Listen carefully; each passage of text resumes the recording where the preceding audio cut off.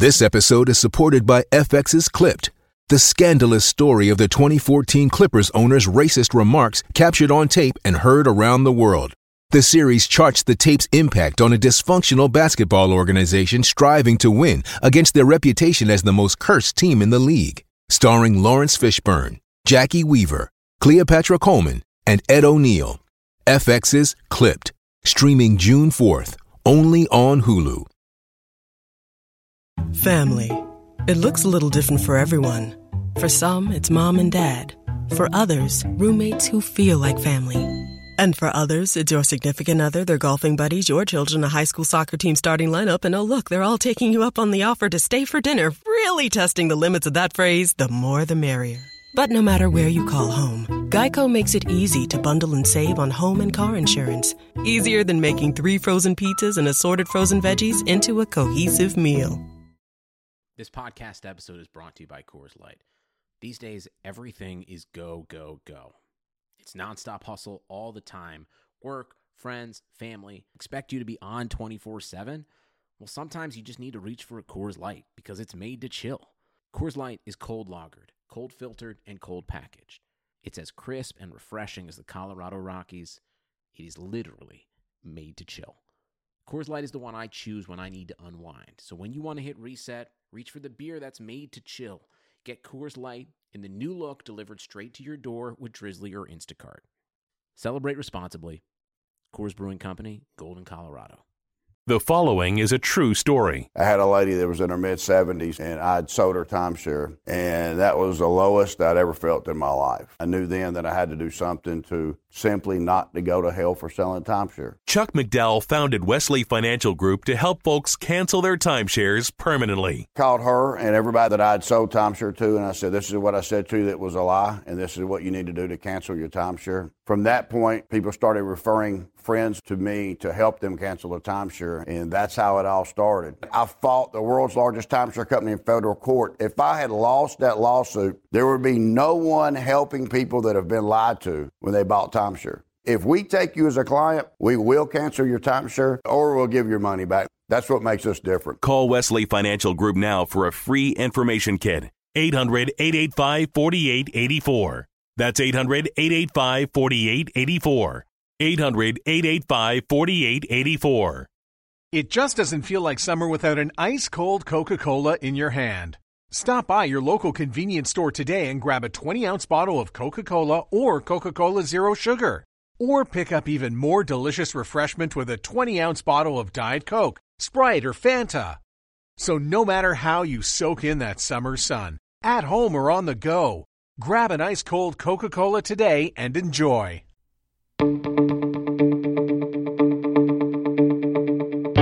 This is the Cubs-related podcast presented by CubsInsider.com. My name is Corey. I am joined, as always, by Brendan, and we are coming to you on Monday, May 18th. You guys hearing this on the 19th. And we are still in about the same situation we've been for several weeks now. So, as always, we hope that this podcast is finding you well in a good place with all that is going on in the world, or as good of a place as can be expected in this particular scenario.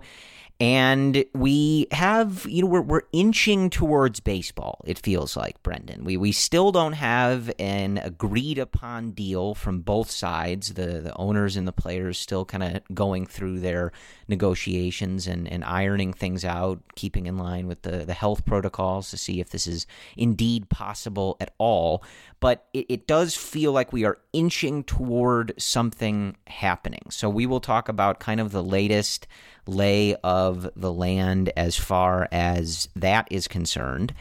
And we'll kind of look at, like we do, while we're waiting for some things to be ironed out, it does feel like we have some idea of what this might look like if they do get back out there. So we'll talk a little bit about kind of gut reaction, just initial reaction to some of the proposals, some of the things that really don't seem to be on the table as much for the negotiations, kind of things that we're presuming are going to be a part of this process.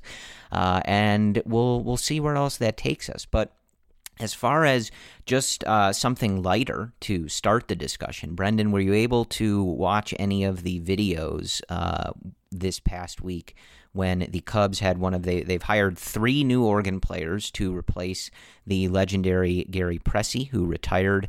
And one of them, John Benedek, was at Wrigley Field last week and serenaded the neighborhood of Wrigleyville. So hopefully you were able to catch some of that. I did, and it was pretty cool too, because John Benedek is like in our age category, Corey. So he's got to be in his 20s, and it's interesting how you have Gary Pressey, who was a veteran with the Cubs for, over 30 years, rightfully so, and then you have John Benedek, who might bring a different flavor, and I'm excited about that. And I know he's a diehard Cubs fan. He was alum of Club 400. For a lot of those Club 400 people out there, it's a great Cubs community. So the Cubs just hired a genuine, authentic Cubs fan to kind of take the next wave of Wrigley culture, if you will. So I'm excited about that. And hearing Wrigley organ music in this time was so calming, I guess. And it's a little weird when you hear it and you see a few scattered fans walk around the stadium with, of course, no one inside the stadium. But it kind of puts you back on what it would feel like in those early to mid-May games, waking up on a weekend, getting ready for the day, and knowing you have a Cubs game to look forward to. So kind of put me back in that mindset, and I was appreciative, and I'm really looking forward to hearing and seeing John Benedek take over the next culture wave of Wrigley. Yes, and I believe that John said that the other 2 organists who are a part of that trio, I don't know how they're going to divide their time or who's going to play when, but I believe the other 2 folks will be debuting at some point in the near future. I think they're planning to do that again in the coming weeks. But yeah, it was nice to just have that regular Wrigleyville vibe back together. And as you mentioned, there was sort of a weird, like, dystopian element to it, because you know that no one is inside and everybody's walking around with their masks on, staying 6 feet apart and all of that good stuff. But it was still nice to hear. It felt normal. It felt like, okay, this feels like kind of normal, as close as we're going to get for now. So that was pretty cool, and just to hear some of those tunes, and I guess to now finally know who's going to try, and I don't think that they will succeed, nor do they have to, but to fill the very big shoes left by Gary Pressey. But I think it's pretty cool that they are all, and I don't have extensive information on all 3 of these organ players, but it's pretty cool that all of them, I do know, are Cubs fans. And I think, I'm not sure what the comparable role would be for either you or me. You're going to say it's being the shortstop, because that's how you are. But like right now, I don't know what the comparable role would be. Second base. But it's got to be insane. I mean, I'm trying to empathize just a little bit with like I know how to play the drums, right? Like they don't have a drummer at Wrigley Field, but like the notion of being a lifelong Cub fan and then being hired to perform at Wrigley Field and like be the person creating that ambiance and that vibe, as Ben Wyatt would say on Parks and Recreation, the vibe curator for the ballpark. Like, that's got to be crazy, man. Like a lifelong dream, and just totally surreal to be in that role. It's the only thing comparable, but I ran the San Francisco Giants scoreboard in Scottsdale during spring training about 4 years ago. One of my first games, actually, Corey, was Sunday Night Baseball spring training. Literally, the ESPN crew came, and I'm running the scoreboard, and Arrieta's pitching. They have, the entire cast there, and I'm eating dinner like up in the press box with everyone else around, and behind me you have like Len Casper, you have John Miller, you have all the ESPN cast right there, and I'm sitting there, I'm like, oh my god, like I would pay like $5,000 to do this. I'm getting paid to do this. It was a surreal moment to be as a diehard fan getting paid money to do this, and experiencing this type of like in-depth baseball culture blew me away. It's one of my like best baseball experiences, just because you learn more about how that content is created and just being part of that ambiance. It's hard to even explain, Corey. I do wonder if like you or I could pull that off, though. Like, just putting myself in the shoes of the organist, like, you got to be able to like, start playing a song like right away. And I think either good or bad things happening in the game, I can just see myself like not paying attention to what I'm supposed to be doing. Like I must have missed. If you were at this game, you may have even noticed it, but I must have missed probably 5 of the first 20 pitches. So I'm not able to call like the balls and strikes. So I'm like trying to like watch the ESPN broadcast, which is like 2 minutes delayed at that point, trying to catch up. But the umpires would always turn around and like flash the the count back at me. So I'm like, crap. Yeah. So like there was one instance, I think it was Javi, he was stealing second base.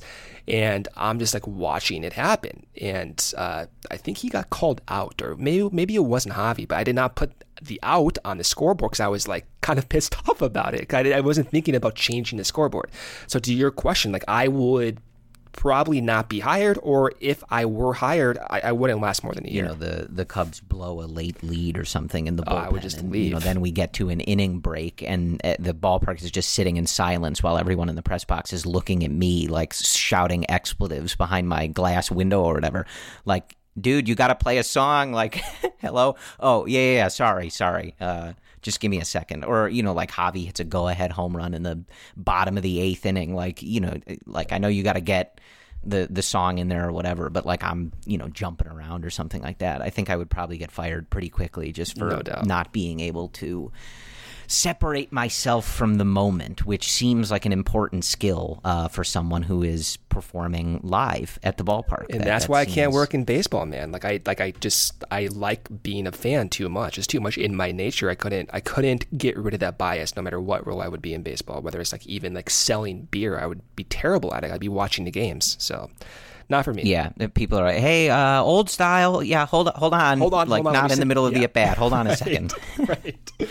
But yeah, so that was cool regardless. And like I said, I think the plan is to do that some more. So hopefully we get some more tunes coming out of Wrigley Field, and that can kind of bide our time a little bit until we get baseball at Wrigley Field, which is obviously more of our priority. So we'll get into a little bit of what the plan sounds like now. We've been trying to keep you guys on top of whatever they're thinking of doing, and at least so far, we've got somewhat of a framework for what might happen here. But the first thing I want to touch on is just a little bit. I know that this stuff isn't exactly the most interesting or exciting, but it is in a place in the world where there is not much in the way of actual news or discussion. This is actually at least something noteworthy. Tom Ricketts and Crane Kenny had a video session with season ticket holders, and the season ticket holders were able to ask some questions, and they were able to talk about some things.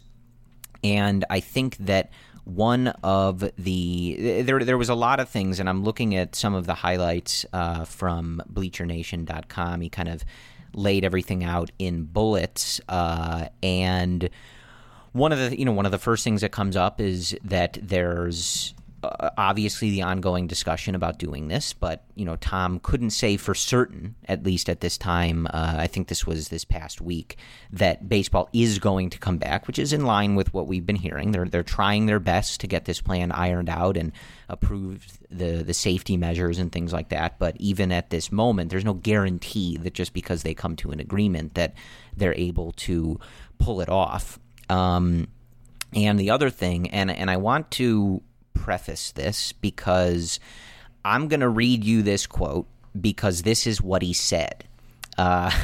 So I think even just with that preface, you guys know that what I'm about to say is having to do with the finances and the budget, which I feel like Brendan and I have made our stance pretty clear on this. I don't own a business. Brendan doesn't own a business. I'm not a billionaire. Neither is Brendan. You're not, right, Brendan? Not yet. Soon to be. Okay.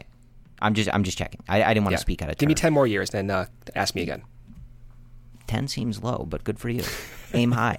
But like I think in general, like just as like an overarching premise, like Brendan and I are usually on the side of the players, the labor, and normally like of the mindset that the Ricketts family and a lot of these other owners are worth multiple billions of dollars. And hearing them complain about the finances and not having any money and stuff like that doesn't really ring super true or like important to us.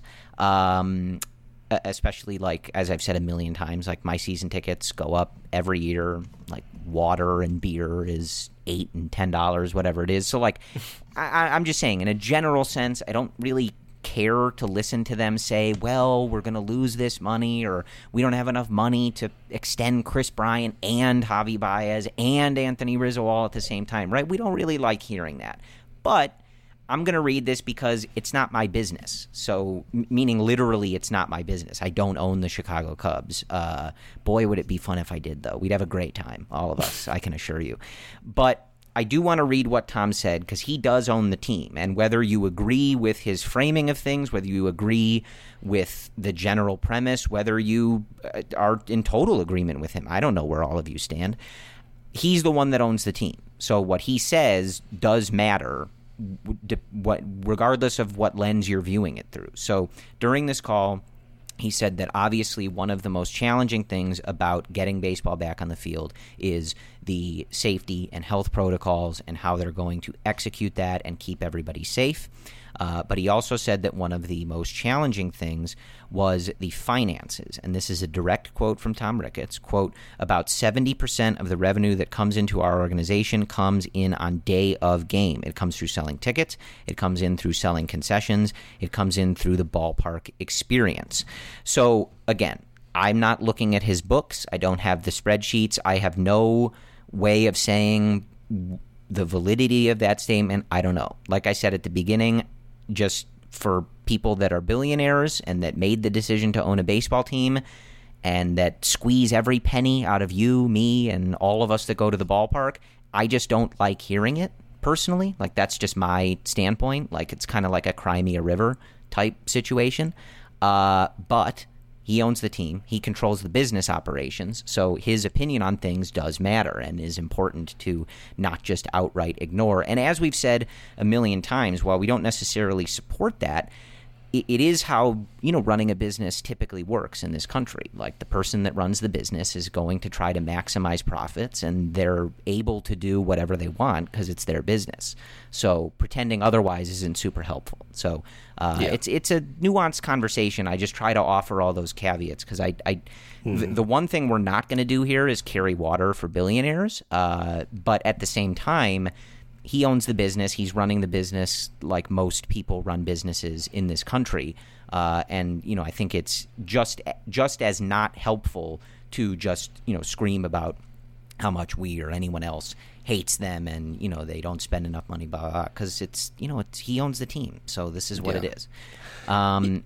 But that's one of those things where that's kind of one of the debates that's raging, and why I wanted to read the quote is because there and we brought this up a little bit last week, that there is a struggle kind of mounting between the players and the owners as far as, are they going to do a revenue split? Are the players' salaries going to be prorated?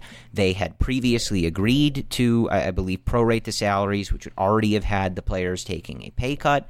And then you have, again, comments like this. You have, I think there were a couple teams just this week that were announcing that, they're going to have to start furloughing employees on June 1st. The Cubs are not amongst those teams. I think they've been very good about paying their employees and keeping things as open as they possibly can. But it's clearly a battle that is going to go on, and I think probably a large part of the reason that we don't have an explicit agreement on a proposal for resumption at this particular moment.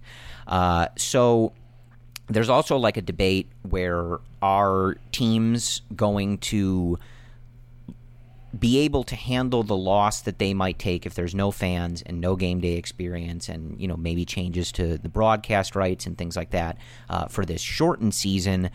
I've seen discussion of whether it's worth it to even play at all, right? And so I'm just trying to give you a framework of the discussion that is happening throughout baseball among some of these larger writers and, that you might see coming across on social media or any blogs or newspapers, wherever you're getting your baseball news.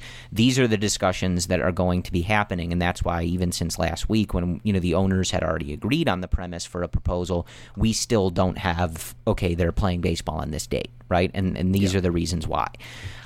So that's kind of where things are, and I think those are going to be the most contentious issues, Brendan. The how are the players and the owners dividing up the money, and what exactly do those numbers look like for the teams if they do play these games and are not able to have fans, or not able to sell concessions, merch, tickets, etc. Again, I don't have the books, so I can't tell you what exactly that all looks like, but I do think that those are the key issues. It sounded like last week they worked through the health and safety stuff, and by all accounts, it sounds like they've done a very thorough job of that. They've consulted medical experts. They've consulted the right people. So it does sound like that is not something that they were treating flippantly, and that the players' health and safety was going to be put at the forefront. But this money stuff is the point of contention, and I think it's one of those things where it obviously represents a challenge to get the season played in 2020. And as we've mentioned, there are going to be negotiations in the future for future collective bargaining agreements that are almost assuredly going to be affected by however this plays out here. So it's a lot. And admittedly, I don't think Brendan and I are like the experts on this. But this is, I think, the issue and the situation to monitor as we go forward here. The following is a true story. I had a lady that was in her mid-70s, and I'd sold her timeshare, and that was the lowest I'd ever felt in my life. I knew then that I had to do something to simply not to go to hell for selling timeshare. Chuck McDowell founded Wesley Financial Group to help folks cancel their timeshares permanently. Called her and everybody that I'd sold timeshare to, and I said, this is what I said to you that was a lie, and this is what you need to do to cancel your timeshare. From that point, people started referring friends to me to help them cancel their timeshare, and that's how it all started. I fought the world's largest timeshare company in federal court. If I had lost that lawsuit, there would be no one helping people that have been lied to when they bought timeshare. If we take you as a client, we will cancel your timeshare or we'll give your money back. That's what makes us different. Call Wesley Financial Group now for a free information kit. 800-885-4884. That's 800-885-4884. 800-885-4884. It just doesn't feel like summer without an ice-cold Coca-Cola in your hand. Stop by your local convenience store today and grab a 20-ounce bottle of Coca-Cola or Coca-Cola Zero Sugar. Or pick up even more delicious refreshment with a 20-ounce bottle of Diet Coke, Sprite, or Fanta. So no matter how you soak in that summer sun, at home or on the go, grab an ice-cold Coca-Cola today and enjoy. I don't think anyone is an expert on it unless you're within the industry. You're not privy to the data they have, to the balance sheets. And this is not to defend owners or executives or whatever, but for me, I can't give an informed opinion if I don't look at the same things these people are looking at. So we're outsiders looking in. So I empathize with fans who, like you and me, go spend the money. I want to see my team win. Of course I want that.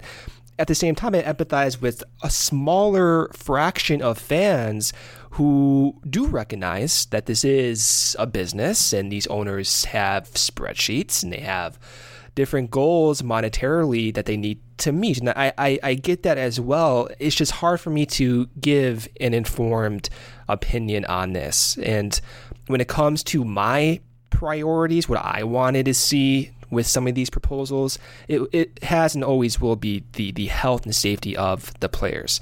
It is a little unsettling when you have so many people within the same ballpark or environment, and with the uncertainty of this virus and long-term effects.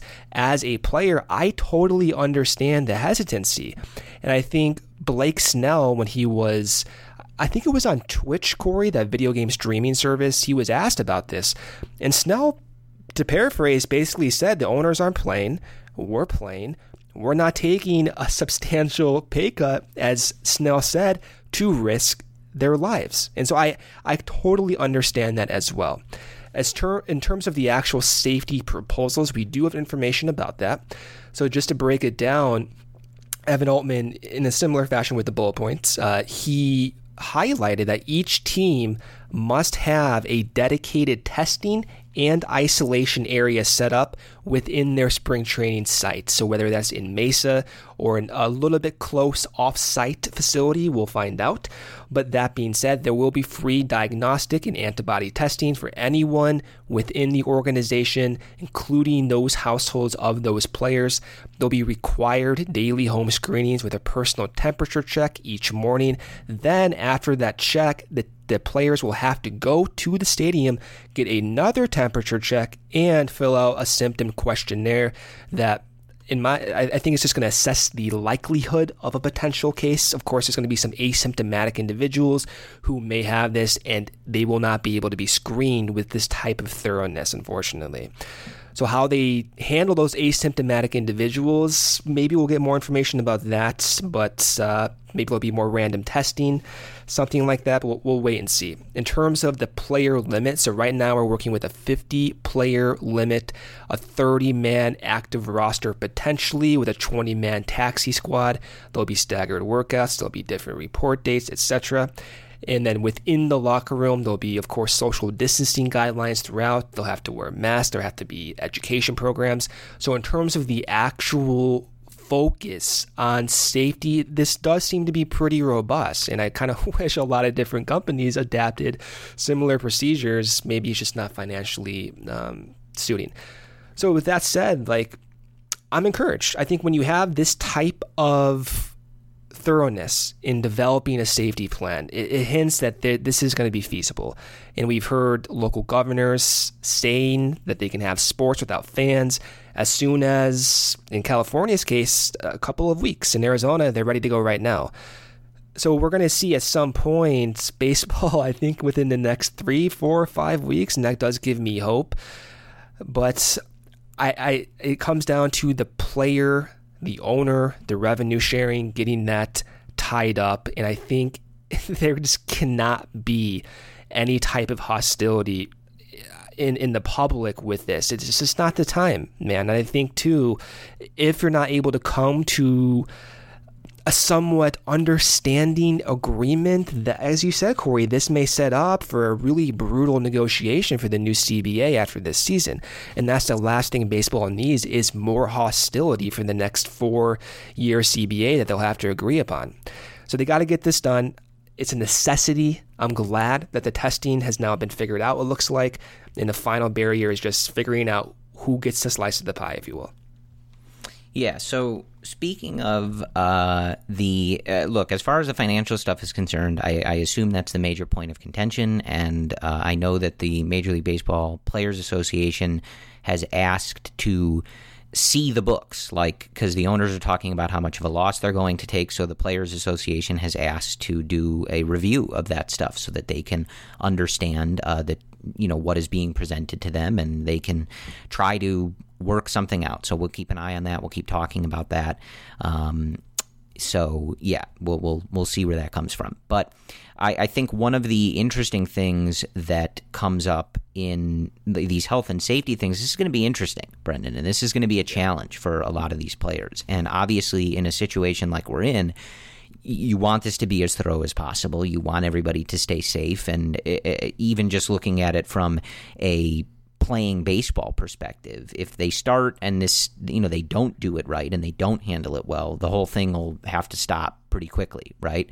So, but reading this USA Today story that's talking about the parts of the proposal that they've seen, you're talking no high-fiving, no fist bumps, no spitting, no sunflower seeds, no chewing tobacco, players sitting 6 feet apart, players wearing masks, things like that, like showering at home, not having, the regular clubhouse atmosphere and stuff. That's going to take some getting used to. And I, obviously not being able to choose sunflower seeds is not the most important thing in the world at this given moment.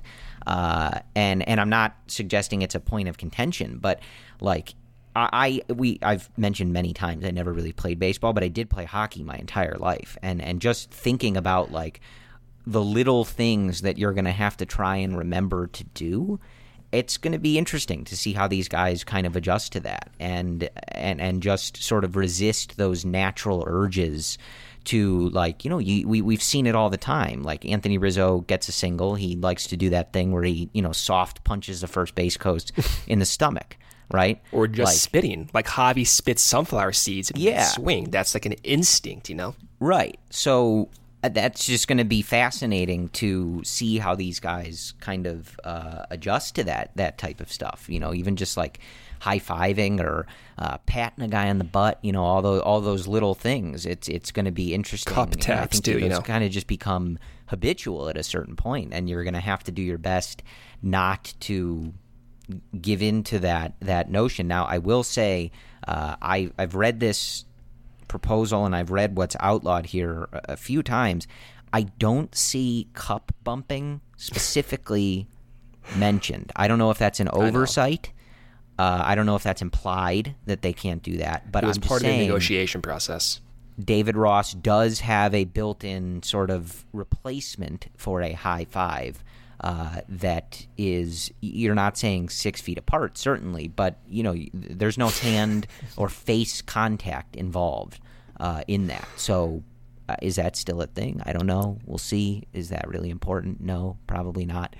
But it sounds like they've certainly given a lot of thought to this, and it's going to take some getting used to, and it's going to look pretty weird, Brendan. Like I think maybe that's one of those things that's going to seem really jarring if and when we do ultimately see baseball. Like watching them do things and like resisting high-fiving one another or giving each other a hug or something like that is going to look pretty weird, I would think. Like just this weird version of baseball.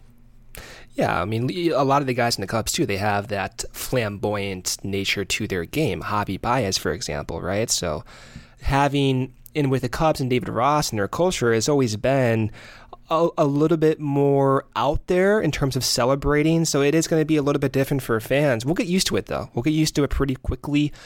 And at some point, this will be the new normal for now.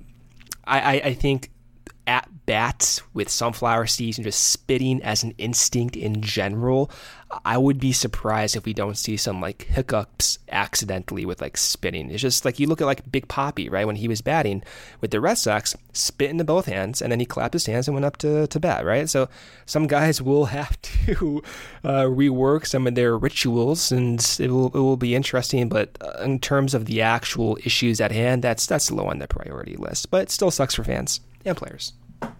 Yeah, and I also wonder, I tweeted this too, but, you know, what about snot rockets?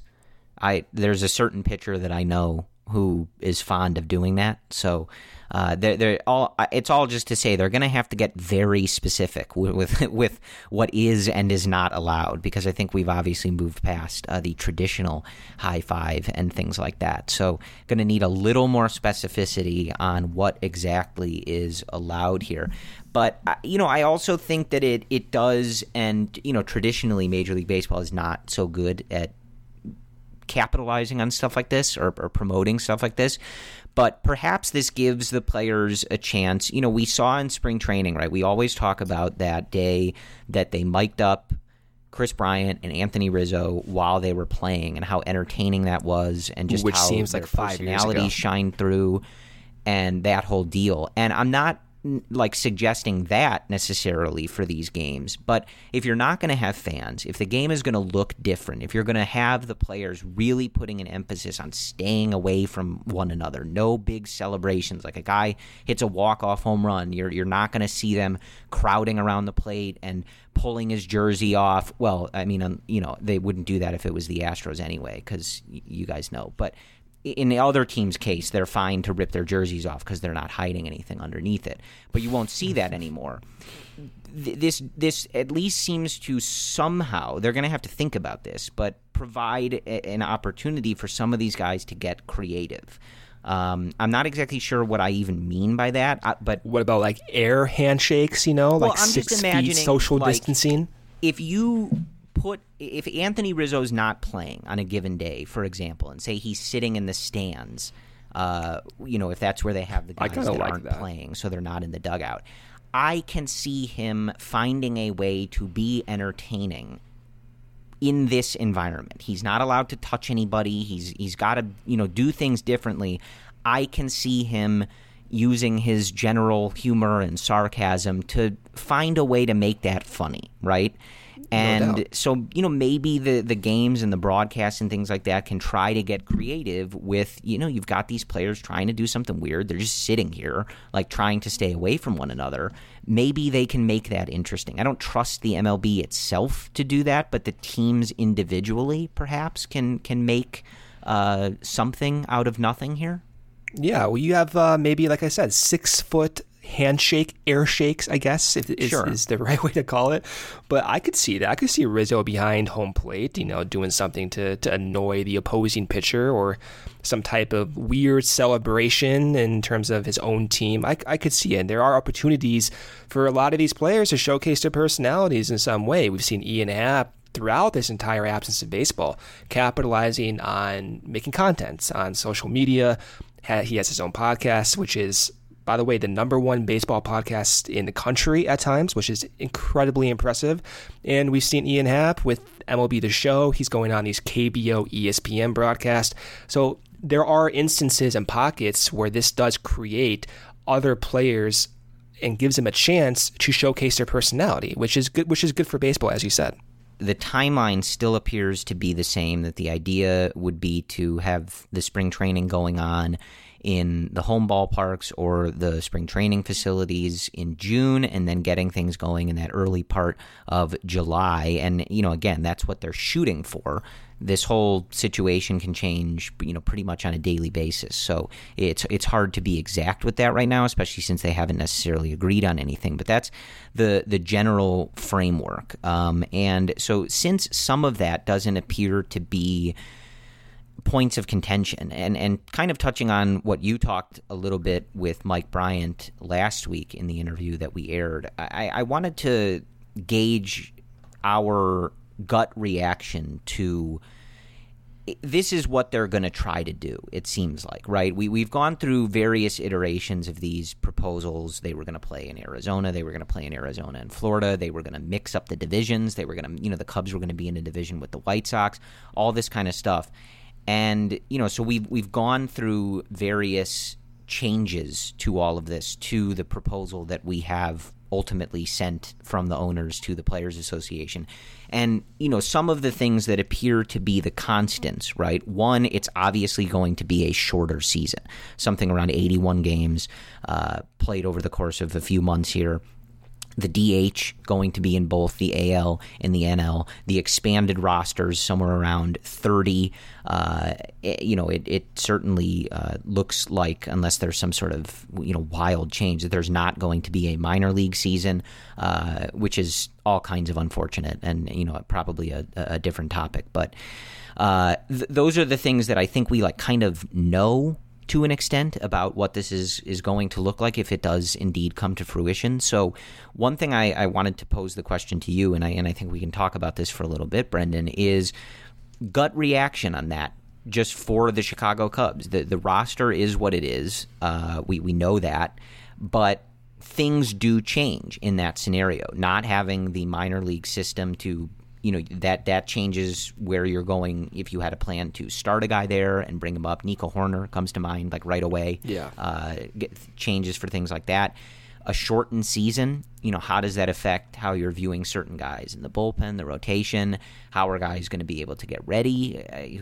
Who you're putting on in those extra few roster spots, the DH. I mean, there are some things that I think we still have to wait for the full, concrete, ironed out, this is 100% the plan, this is what's happening, it's happening on this date, it's signed off on, it's happening.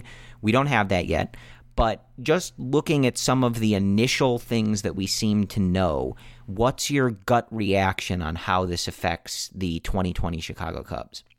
KB, you have Rizzo, you have Javi, you have Schwarber, you have Contreras. You have that core together. But one of the concerns we've shared over the years was that depth. What if Javi goes down and Nico has to fill in full time? Who's the backup then to Nico? Is it someone like Zach Short? Will David Bodie get more reps at shortstop? But those issues, those depth issues, seem to be a little bit more shored up when you have an expanded roster of, let's say, a 30-man active roster. And by the way, this is going to be the first of a lot of discussions going up to the season. So generally speaking, I think the Cubs within this roster, it is advantageous having more guys able to go in during the games and more guys that Ross is able to employ on a daily basis. I think that is true for not only the Cubs, but other teams in general.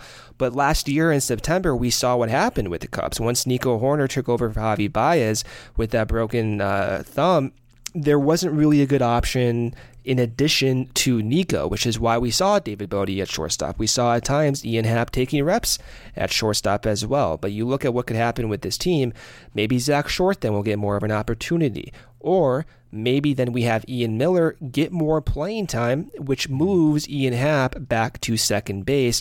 And then you can put Nico Horner to spill Javi Baez every now and then at shortstop.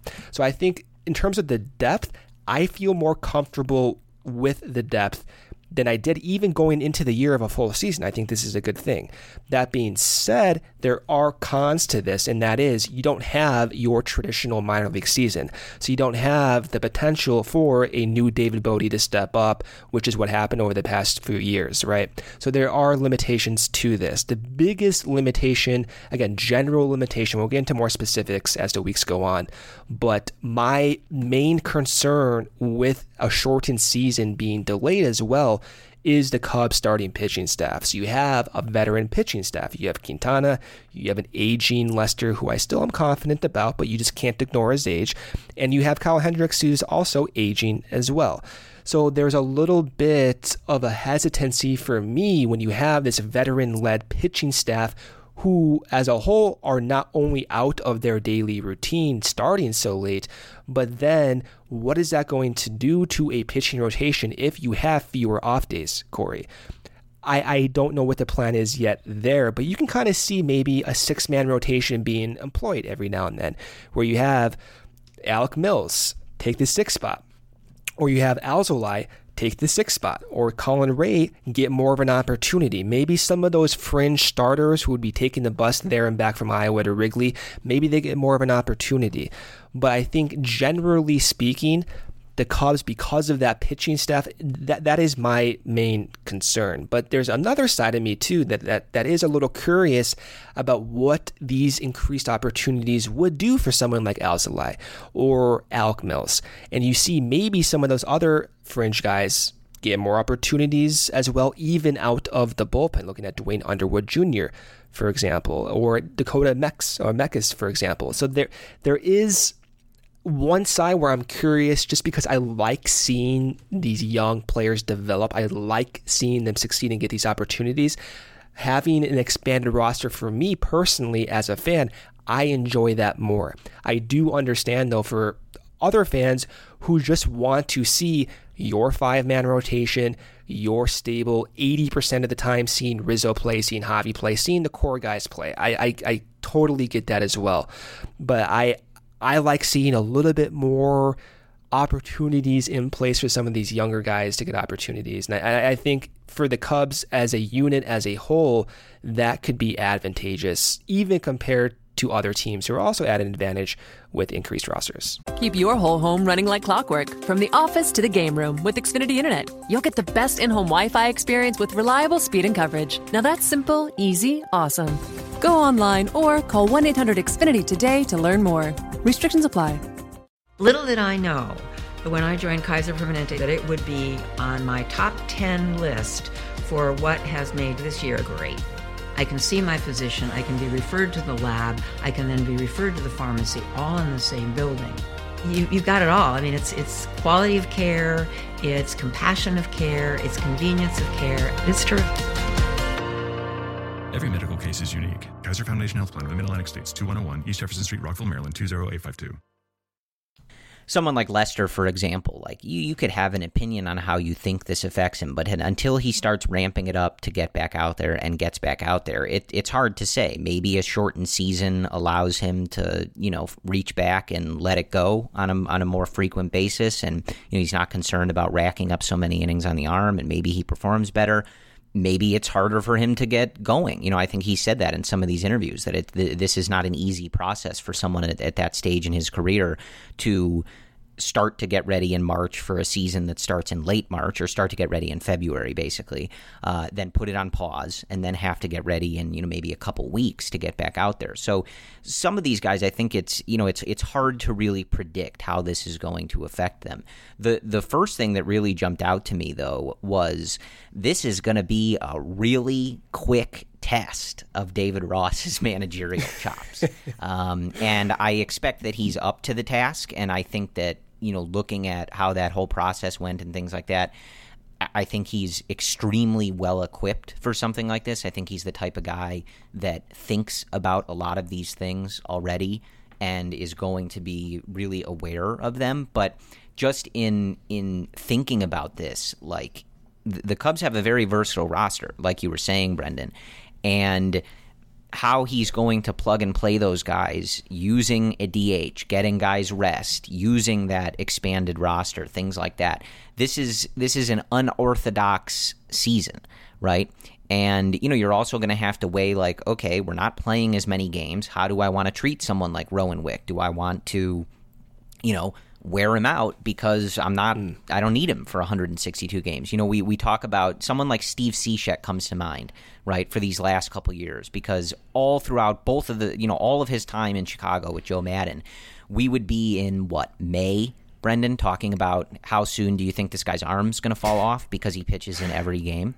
Yeah, seriously. And in an 81-game season, how much priority do you put on that? How concerned are you about how much you're using some of these guys? It's hard to say. And again, it might vary from player to player, but it's not an impossible situation. And obviously American League teams have had the DH, so it's not some impossible premise for a manager, but this is not exactly the situation that David Ross was preparing for in his first season. And now there is certainly some nuance to it, but I think that for all of the concerns or flaws that we've harped on over the last couple seasons with this roster, I do think that the Cubs they're certainly not the best equipped for a situation like this. I think there's almost no question that when you add a DH, a team like the Dodgers probably is the one that benefits from this the most, just because they have a ton of talented position players, some that play the same position. They were already moving guys like Bellinger around and stuff like that. So I think I wouldn't say that the Cubs are the best equipped, but I do think that they can benefit from a situation like this. And there's a couple things that immediately jump to mind. Victor Caratini and his performance at the plate and behind the plate, I think, become all the more important. And last year especially, we had talked about, how do they find ways for him to, when his bat is hot and when his bat is going like it was last year, how do you get him involved more without taking Wilson out of the game, without having to put Wilson in the outfield as much and, maybe risking an injury or something like that? Now you want Wilson to hit and take a day off, make him the DH. Right? Make Caratini the DH. You can make Rizzo the DH and let Caratini play first if you want Rizzo to get a little bit of a rest. We've seen Rizzo with all these back problems and things like that. Now if you feel like, just go up, take your hacks, don't worry about it. We'll let somebody else play first base, right? Kyle Schwarber. It's pretty much since the minute he arrived in the majors. Half of the people that watch the Cubs have been waiting for him to be traded to an American League team so that he can DH. So here's your opportunity, everybody. And I think Brendan and I have been, we're not on here sitting here saying that Kyle Schwarber's a great defender or any, contrarian opinion is wrong. I do think the reports of his awful defense are exaggerated. I think it's fine. But now you have the opportunity to say, okay, well, maybe we can do better than fine in terms of left field defense, and we can just let Kyle take his hacks and just worry about his swing and stuff like that. And you look at someone like Nico, and like you said, you're not going to have the ability to stash him in the minors and let him get those reps. But if you want him to come up and say, worry about your 4 plate appearances, focus on the pitcher, focused on your prep as a hitter, you're not playing defense today. And he's a good defender. It's not as though you don't want him out there on defense. But maybe there's just days where you say, hey, dude, go adjust to Major League pitching. Don't worry about anything else. And now you have the ability to do that. So I do think that there's some ways for the Cubs to take advantage of this. We've also talked about guys like Jason Kipnis and Steven Souza Jr. Souza's one of those where, again, like he was working his way back from an injury, seemed to be on a good path. So how does kind of pulling that all back affect that coming off of an injury? We'll have to see. But again, now someone who was coming off a serious injury, now you have the ability to say, okay, we'd like him to hit, but we don't want him playing the field as much. We'd rather have Hayward's glove out there, right? So I think the Cubs do have some options, and I think more than most teams. Like adding an extra hitter for this team on an everyday basis doesn't mean that they have to play someone or give someone at bats that isn't good or that you wouldn't want in a normal lineup, right? And there are going to be teams where their depth is stretched really thin by having to, field 9 hitters, the pitcher, all that other stuff on a daily basis. And I don't think the Cubs are one of those teams. So that was like my first thought, is that David Ross is going to be able to get fairly creative with how he wants to do things. And I think, another guy you mentioned, Ian Miller, is one who I would look at and, kind of maybe put some focus on as we ramp up here, just because you have that extra slot there. If you want to, let's say, put him in there, have somebody else at DH, now you've added an extra element of speed, but you're not taking anybody out of the lineup to do it, right? A better hitter, perhaps. So you can have that different element maybe at the bottom of the order, maybe in front of KB in that regard if he's leading off. And, you can kind of like change things up a little bit without having to remove somebody else from the lineup. So I think the Cubs have some options here, and it's going to be interesting to see how David Ross approaches that, especially since it's his first year as a manager. But I do think that the Cubs are in a better position than most of the teams in the National League as far as having to make these adjustments. Do you agree with that, just in a general sense? Obviously, it depends how all of this is deployed, but I think that the pieces are there to take advantage of, at least more than most. Yeah, it's hard to say just because we don't have the specifics of what an active roster will look like. And some of these fringe players and other teams, we still don't know who those fringe players are. So it is hard to say, to be honest with you. But as you're talking about the DH and having someone in Nico Hoerner's position who needs those at-bats, just from a development perspective, how that can be valuable, not only for the Cubs for winning, but the player himself seeing Major League pitching without having the restrictions of going then out there and fielding. I think that's an advantage for the Cubs specifically, and that alone is one advantage that other teams may not have with their other prospects. The thought did occur to me, though, with the Cubs in particular and the long-term consequences of this, we'll see. It could be some benefits. It could be some issues that may have some long-term disadvantages. And is that pitching? Is that AAA pitching that we were going to see may make an impact this year? And we're looking at pitchers like Tyson Miller or Colin Ray, quote-unquote fringe bullpen guys, like James Norwood or Oscar De La Cruz or Danny Holton and Dylan Maples and even Rex Brothers, who the Cubs signed as a free agent. Are they going to get the same, I guess the word is frequency of appearances, and is that going to promote their development and kind of get the best out of them, or is that going to be detrimental to their development? I'm looking specifically at guys like Colin Ray and Tyson Miller and those starters who need that same every fifth day routine. I don't know how they're going to go out and plan around that. Maybe they'll have some simulated games for those players. But even though that seems like a disadvantage, there has to be an advantage, Corey, of these young guys working with a major league staff for an entire year.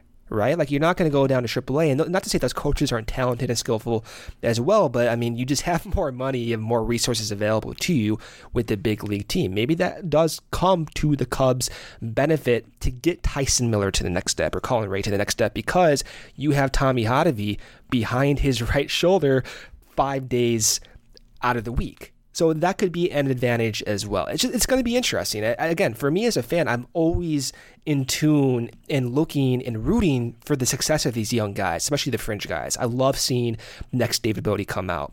And I do think there is an argument to be made that this could be beneficial for their development, kind of ironically, even though they're not going to get that consistent playing time. But if they can have simulated games, if they can work with these major league coaches on a more consistent basis, maybe that's going to be good for them ultimately. And I think too, with the Cubs' new infrastructure, which you and I talked about so much during the offseason, you're only going to have 50 guys or so, like on I guess an active roster or a full, whatever you want to call it. You don't have to have Justin Stone fly out to the Dominican Republic one week and then back to Iowa the next week and then to Tennessee the other week. You just need to stay in one location. And so maybe it gives all of these really talented coaches and instructors the Cubs acquired, it gives them more of a collaborative environment to then get these guys to the next level. And again, I think there is advantages to this. It's not to say there aren't potential disadvantages, specifically the frequency of playing time, but I'm kind of talking myself into this, Corey. The more we're going about this, I am talking myself into this and seeing specifically how these younger guys or fringe guys can take the next step. And maybe they are at an advantage just because they have more of the supervision and instruction in order to get to that next step. Well, it doesn't seem to matter whether we're preparing for a regular season in March or February or whatever in the world you want to call what we might be preparing for at this current moment. You and I have a habit of convincing ourselves that the Cubs are going to be good. What is wrong with us? I'm not surprised that one way or another we would look at this proposal and go, I kind of think this benefits the Cubs. Right. Now, if they only play 81 games, they can't win 100, but could I still predict them to win 100 is the question. I don't know. The other thing that kind of jumps out to me as something, and I swear, we're already nearing an hour. I swear I'm not about to get on a whole thing about this, but if you've listened to this podcast for any amount of time, you probably know where I'm about to go here. If the season is shorter, okay, if it's 81 games, season is shorter, you need to hit the ground running. Unlike in the past, there is no time for putting up with players who do not belong in the lineup and hoping that they get things going. Yeah. Okay? I'm looking at you, Daniel Descalso. I'm looking at you, Albert Almora. Okay? I'm looking at even someone like Jason Kipnis, right? Like, if it's not there, it's not there. And in an 81-game season, you do not have time for this. I'm like preemptively mad. I know. Okay? About playing time being given to people. There's literally no time for it. So I do think that's going to be an important thought. And I know, if the off days are limited and, if there's double headers or whatever they end up doing to cram all of this in, like, you need to think about all that, and you can't just run these guys into the ground because it's a shorter season. I don't think that's going to happen, though. As we've seen in the past, you can't have that attitude that we've seen in the past with some of these guys where it's, we believe this guy can be a contributor if he gets things going. There's no time for it. I'm already telling you, season hasn't started. There's no time for it. And I mean that. And again, it doesn't have to be anybody specific. But other than those main, these are our guys, right? The Chris Bryants, the Anthony Rizzos, Wilson Contreras, Javi Baez's of the world, like, you got to be on and hitting the ground running, or you got to be versatile and flexible with who's getting the playing time, because you just can't be so rigid, because this is the type of thing where, you come out the gate struggling. We think about like the way that the Cubs started. Was that the years all blend together when they don't win the World Series, Brendan? Which was the year where they started in Texas and Atlanta, and it was just a big mess? Was that 2019? It was last year, dude. Yeah.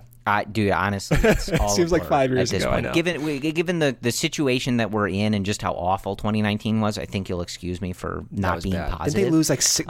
They started 1-6, Corey. I think they won the first, or maybe it wasn't. And just blowing games left and right. And that's another thing too. Like it's not just I didn't just take an opportunity to take more shots at Daniel Descalso, right? It extends to the bullpen too.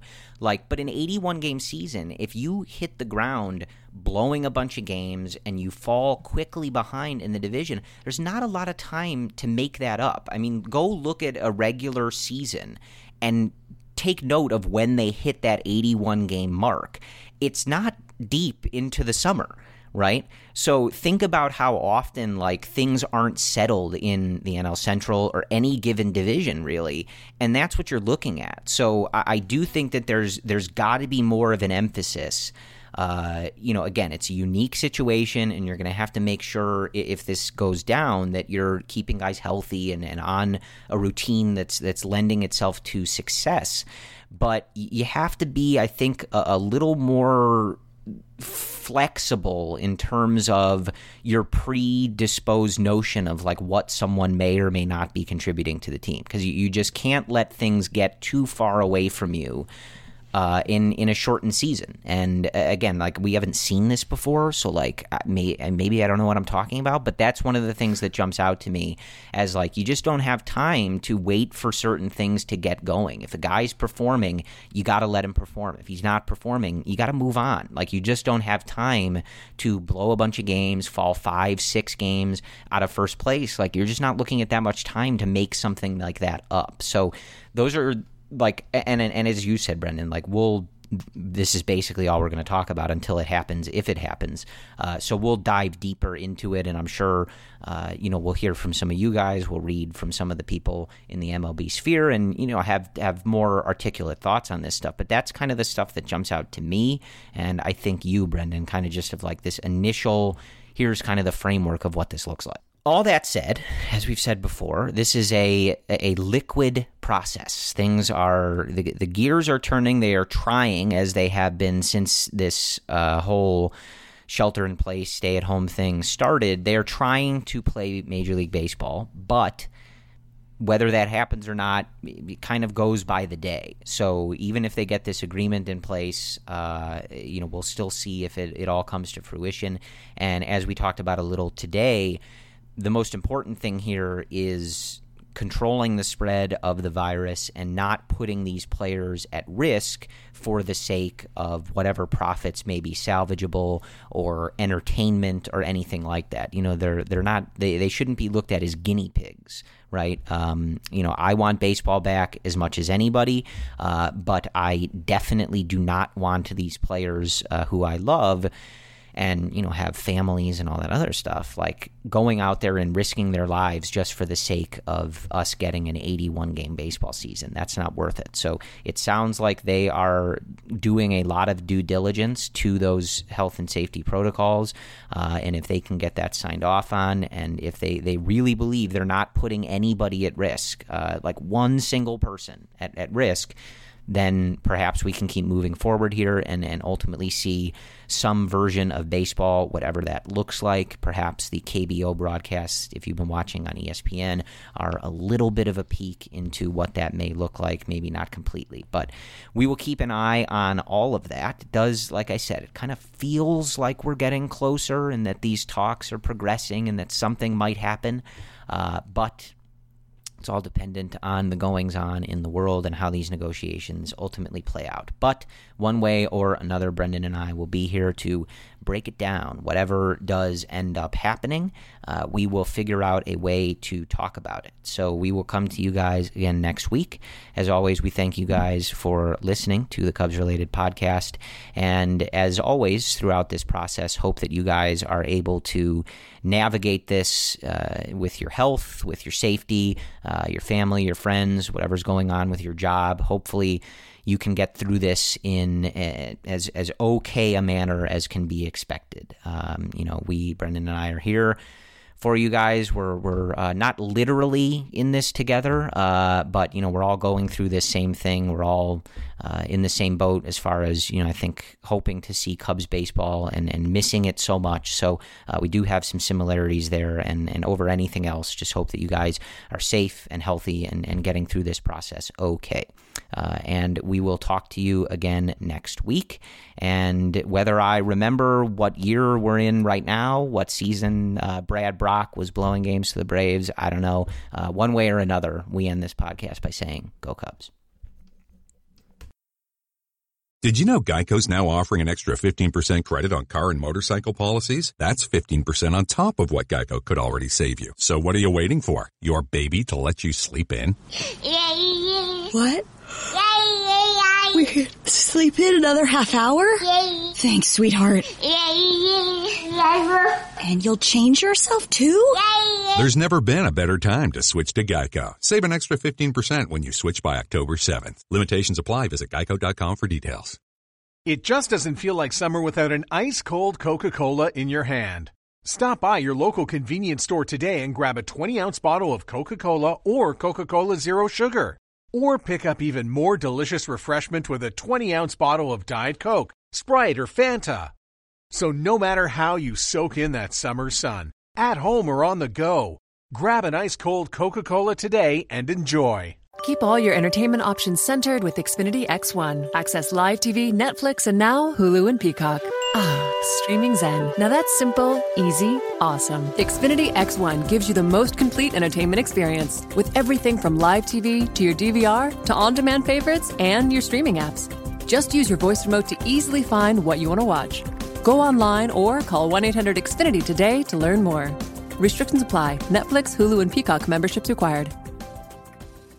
The following is a true story. I had a lady that was in her mid-70s, and I'd sold her timeshare, and that was the lowest I'd ever felt in my life. I knew then that I had to do something to simply not to go to hell for selling timeshare. Chuck McDowell founded Wesley Financial Group to help folks cancel their timeshares permanently. Called her and everybody that I'd sold timeshare to, and I said, this is what I said to you that was a lie, and this is what you need to do to cancel your timeshare. From that point, people started referring friends to me to help them cancel a timeshare, and that's how it all started. I fought the world's largest timeshare company in federal court. If I had lost that lawsuit, there would be no one helping people that have been lied to when they bought timeshare. If we take you as a client, we will cancel your timeshare or we'll give your money back. That's what makes us different. Call Wesley Financial Group now for a free information kit. 800-885-4884. That's 800-885-4884. 800-885-4884. Okay, let's say you're on vacation or out running errands and you want to see what's going on at home. Or you're at home and you want to see what your dog's getting up to downstairs. With self-protection from Xfinity, you can keep an eye on things no matter where you are with live and recorded video, all on your terms. Learn more at Xfinity.com/self-protection. Restrictions apply. Residential customers only. Requires Xfinity Internet and compatible X-Fi gateway. Professional monitoring not included.